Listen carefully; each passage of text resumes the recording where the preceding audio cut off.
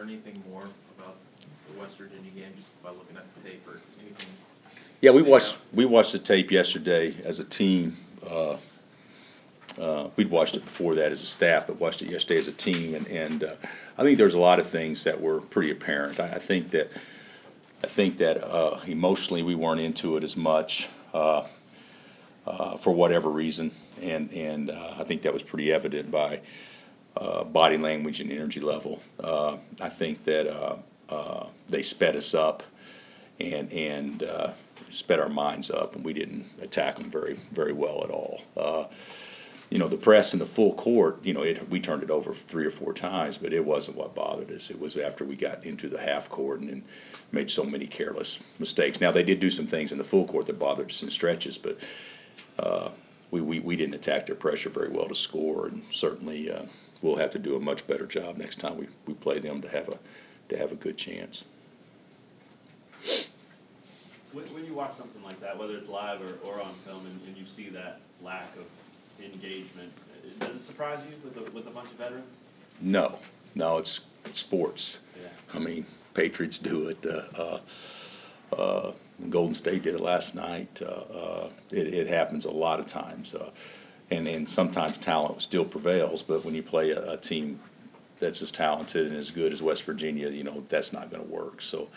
Even with all that being said, it's a 6-point game. We're shooting front ends with 8 minutes left, and don't convert. But it was almost like we looked tired. To me, and even the players said, some of the players, not all of them, said afterwards that it just had a little bit different feel than the other games we played of late. Even though it's usually a worse way to get defensive rebounds to throw a zone in there, did you discuss that at all?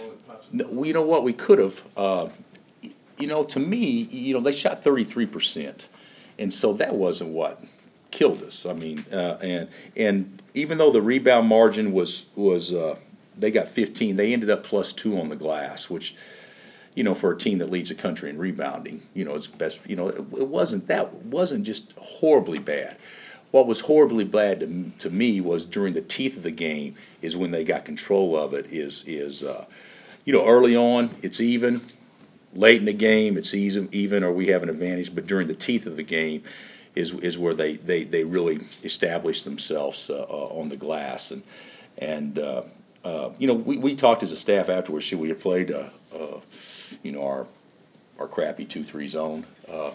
For a brief minute, and I almost think if it's a game, I mean, we obviously wanted to win the game, but if it's the last game of the season, then maybe you do that. But I really didn't want to bail our players out by telling them, okay, let's try something different. I wanted them to have to guard their guards and try to keep the ball in front of them, and we couldn't do it. So hindsight, yeah, we could have done that and forced them just to be a total perimeter shooting team. And make them make shots as opposed to driving the ball. But, when you look at it, and I mean, I don't know what the final score was. I think we got 63 and they get 74. Maybe that was it. But when you look at it, during the teeth of the game, until we just, gave them 14 free points late by fouling in the last 3 minutes, that was, it was a 61-49 type game. I mean, it wasn't like our defense. It's just our offense was so inept. I mean, you go on the road and you play a top 10 team and you hang 49 on them the first 36 minutes of a game or 35 minutes. I mean, it doesn't matter what you do defensively. You're not going to win because you didn't score the ball. If you do bail them out and go to zone, does that put a seed in their minds in the future? Well, if we don't stop them, we can just go to zone. You know what? It might if you stop them. But the whole thing is we take our defense has been so much better the last 3 weeks or so, maybe 4 weeks, and I've never been I've never been that way that you can be like to me a relief pitcher or a pitcher's out there and he walks the bases loaded and then they pull him out.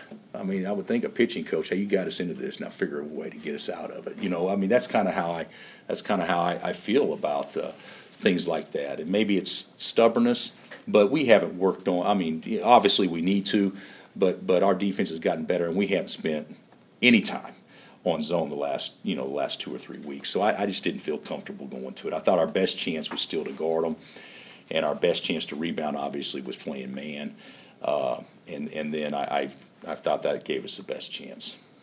So. Are there, up and down speed, you're as good as anybody in the league, I would think, but are there a few teams who are every bit as quick as you, as if, maybe not a little bit? I tell you what, I don't think that we're as quick as West Virginia. And I'm not sure that we're as quick as Oklahoma on the perimeter. And when I look at quickness, it's the first 2 steps, obviously, going forward, but it's also those first steps sliding sideways. And to me, that's where we got beat the other night more than anything else. Is that and a lot of it was our off the ball defense. We didn't do what we were supposed to do to support the guy guarding the ball, but I thought our lateral quickness was really exposed, and so we're going to have to get a lot better guarding the ball. People look at us and say, I know fans do look at us and say, so quick, so this, because we can't get up and down the floor really, really well. But you take away transition, and then it becomes a half-court game, and quickness is more defined on what you can do sliding laterally as it is to what you can do running up and down the floor. You said somewhere that Perry should have got the ball a lot more. Is that the kind of game he could have really dominated? Well, he got, when you say he should have got the ball a lot more, when we go on our little 9-0 runs, Perry's the main reason offensively why we do that. So I don't understand why we go away from that. Even if it's makeshift, even if it's not very artistic, you just get the ball to him and make him go make a play. Which that's what West Virginia is. They just kind of move the ball around a little bit and then just say, okay, play take them. We could have done that with Perry some also, and we did it. He gets, I don't know what Perry ended up with, 21 or 22, whatever it was, but it wasn't like we didn't throw it to him. But we probably could have done a better job of trying to throw it to him more. So you seem more inclined or comfortable to take over in those situations when he's got that kind of advantage or looks like that? Is Perry? Yeah. I think so. I think Perry goes through. I think like most players, he goes through phases where sometimes he's feeling this would be a game that he can do those things, and sometimes maybe not, depending on how they're guarding him. But I felt like the other night it was a game in which he felt like he could be effective offensively. Yeah, I did. You talked a lot about wanting a guy you can throw it to and get buckets inside. How's Perry graded out just in terms of scoring? I think that I thought early in the season he would not grade out well at all, and I really feel like since Big 12 started, he's graded out very well. I think even against Oklahoma, he got up 28 shots, and although he didn't make an unbelievable percentage for him because he's a 55-60% shooter, he was aggressive enough to get up 28, and our best offense was having him attack the basket. So, and I thought that was the same way the other night. Best offense was doing that. So I think he's graded out very well in the last since league started, as far as getting the ball in tight and being aggressive to score. In terms of getting more easy buckets next to the hoop, where do you kind of see this team ceiling at this point in the season as far as being able to get more easy shots like that? Well, against West Virginia, it wasn't very good because what West Virginia did is they had us on our heels so much that we didn't even attack the basket in transition, and we certainly, or very well, and we didn't get numbers. A big key to beating teams that press, in my opinion, is you got to make them pay for pressing you. If you just are settling in for getting across half court, then what have they lost? I mean, so you're going to turn it over some. That's a given. You're going to turn it over 15 times. So how are you going to attack? To make them pay for their pressure, and we didn't do that the other night very well at all. But I would say, other than I don't think easy baskets have been near as easy because I don't think that we've done a really good job on the offensive glass, which creates easy baskets, and I don't think we scored in transition near enough away from home. We've done a much better job at home scoring in transition what we have on the road. Coach, this ruling from the NCAA, the rule changes for kids looking to test the NBA, that's going to really change how everything works that time of year, isn't it?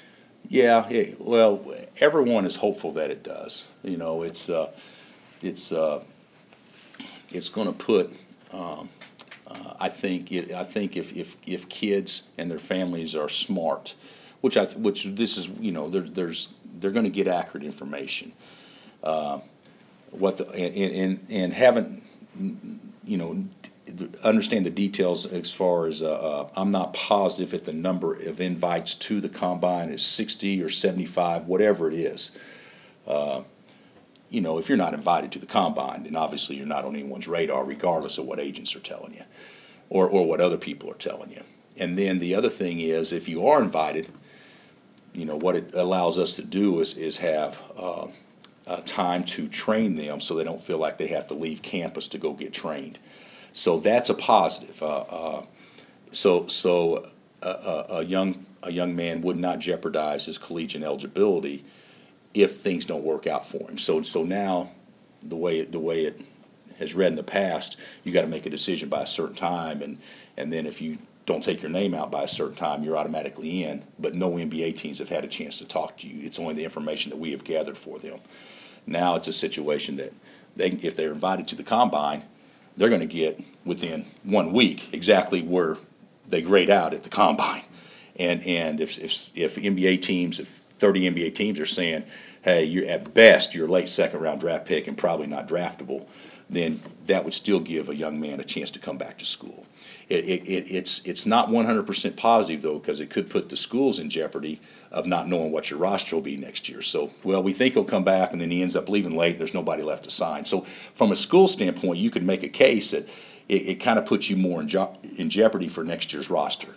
But if you're looking at it for the best interest of the kids, at least now they can rely on information from the NBA as opposed to third parties giving them information. And that was the goal of the rule.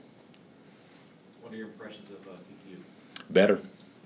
You know, I just watched last year's game in the Big 12 tournament, and, you know, I don't know if you guys remember, but Kelly made like 17 free throws, or I think he was like 17 to 25 from the line, something like that, and we ended up winning a real close game. That game came down to the last minute or two. So, but they're better this year, and they can score the ball. Collins can really score the ball. He's kind of an instant offense guy, and you know, I think that, you know, it'll be a game in which, you know, for whatever reason, you know, we've played well at times against TCU, but not consistently well, and they've done some things to kind of mess with us defensively, and certainly it'll be a good ball game. But, you know, you look around the league, they're all good games right now. I mean, home wins aren't locks. I mean, so we're anticipating a very good game. Are you surprised by some of the outcomes in the league? Like Iowa State's already lost 3 times. Yeah, that one surprises me a lot, because I think they're obviously a terrific team and their talent level is really high. But, you know, look at the losses. I mean, you win on you lose on the last possession when you play great at OU. You know, if I'm not mistaken, it was you know, Baylor. You got a 12-point lead, you know, in the second half, so you think you're probably going to win that game at home, and then Texas, you know, is a one-possession game, you know, late, and there's a lot of teams that would be happy to be able to flip a coin going on the road saying we got a 50-50 chance to win, and they just haven't. They've just come up short on 2 last possession games against OU and Texas. But that's surprising. I don't know if there's been a lot of other surprises. I think what is surprising is the competitive nature of all our games. I mean, there's all the games are going to be very, very close for the most part. And even our game against West Virginia the other night, I mean, we didn't play well at all. They had a ton to do with that. But, you know, still, you know, it's a 6-point game with 8 minutes left on the road against a top 10 team. So it's not like it's you know, we never had a chance, although we never put ourselves in a position to put a lot of game pressure on them. Bill, we we asked you a lot about this last year, but you guys are shooting, I think, around 31% of your shots from three, which is about where you guys normally are, maybe a little bit more. But with the way you guys shoot it from outside, I mean, as a staff, have you thought about ways to, should that number go up, or? Well, yeah, but don't you think teams defense us in a way to make us throw it inside more too? I don't disagree with what you're saying at all, but I think that people are running at us and forcing us off the line or to make plays off the bounce.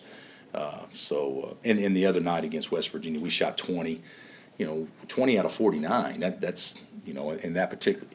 I think the stats are a little bit skewed, Rustin. You should probably look at the stats in the games that are last-minute games in the percentage we shoot, as opposed to games where you control the game from start to finish and you can throw it inside and score at will. So, but I could be wrong on that. But OU, we shot. Of course, there were so many shots. But I think OU, we shot. What was it, 23 or 24 threes, something like that. And against we shot 40% of our shots were threes against West Virginia, which that number's pretty high. But I do think teams are trying to run us off the line without question. So you think the number would be higher in the games that are closer? Yes. Yeah, I do. Because, it's scramble mode, especially in games where you're behind, where you're trying to come back. But yeah, I think the numbers would be higher in games that are close. Yeah. How important or how beneficial is it after a road loss now come home, kind of get back into routine reset? I think it's real important, because we only get the one home game, and then we go back out. What is it? TCU, then at Okie State, and we all saw what they almost did last night. And they had a freshman go for 42. I mean, we talk about Buddy's 46. That was in 55. This kid gets 42 in 40 minutes, and the amazing stat about that, I haven't watched the tape. He made 2 threes and made 4 free throws. So I mean, so you made 16 field goals inside the arc, and you're a 6-foot guard. I mean, that's hard to do. So that obviously will be very difficult. And then back home against Texas, and I think Texas could be one of those teams that could definitely turn the corner and have a great conference season. And then you go to Ames. So it's and then we get a little break from conference play to play Kentucky. So these next 4 games, I think if I'm not I don't mean a break. I mean a break from conference play, but these next 4 games leading into the Kentucky game are probably about as important a stretch as we've had. Bill, you talked about teams running you off the line. I guess what's the counter to that when you see teams running you off the line? I think drive it. Being able to put your head down and drive it and force help. That to me is what the other night we were actually 10 of 15. When LeGerald goes 1 for 2, so that was late. But BG and Svi were 0 for 5, so that's 1 for 7. So I mean, theoretically, you're what does that make us? 9 for 14, 9 for 13, something like that. All the other guys from behind the arc. But West Virginia does such a good job of pressuring. There's not open looks. There's not as many open looks. They make you go make plays.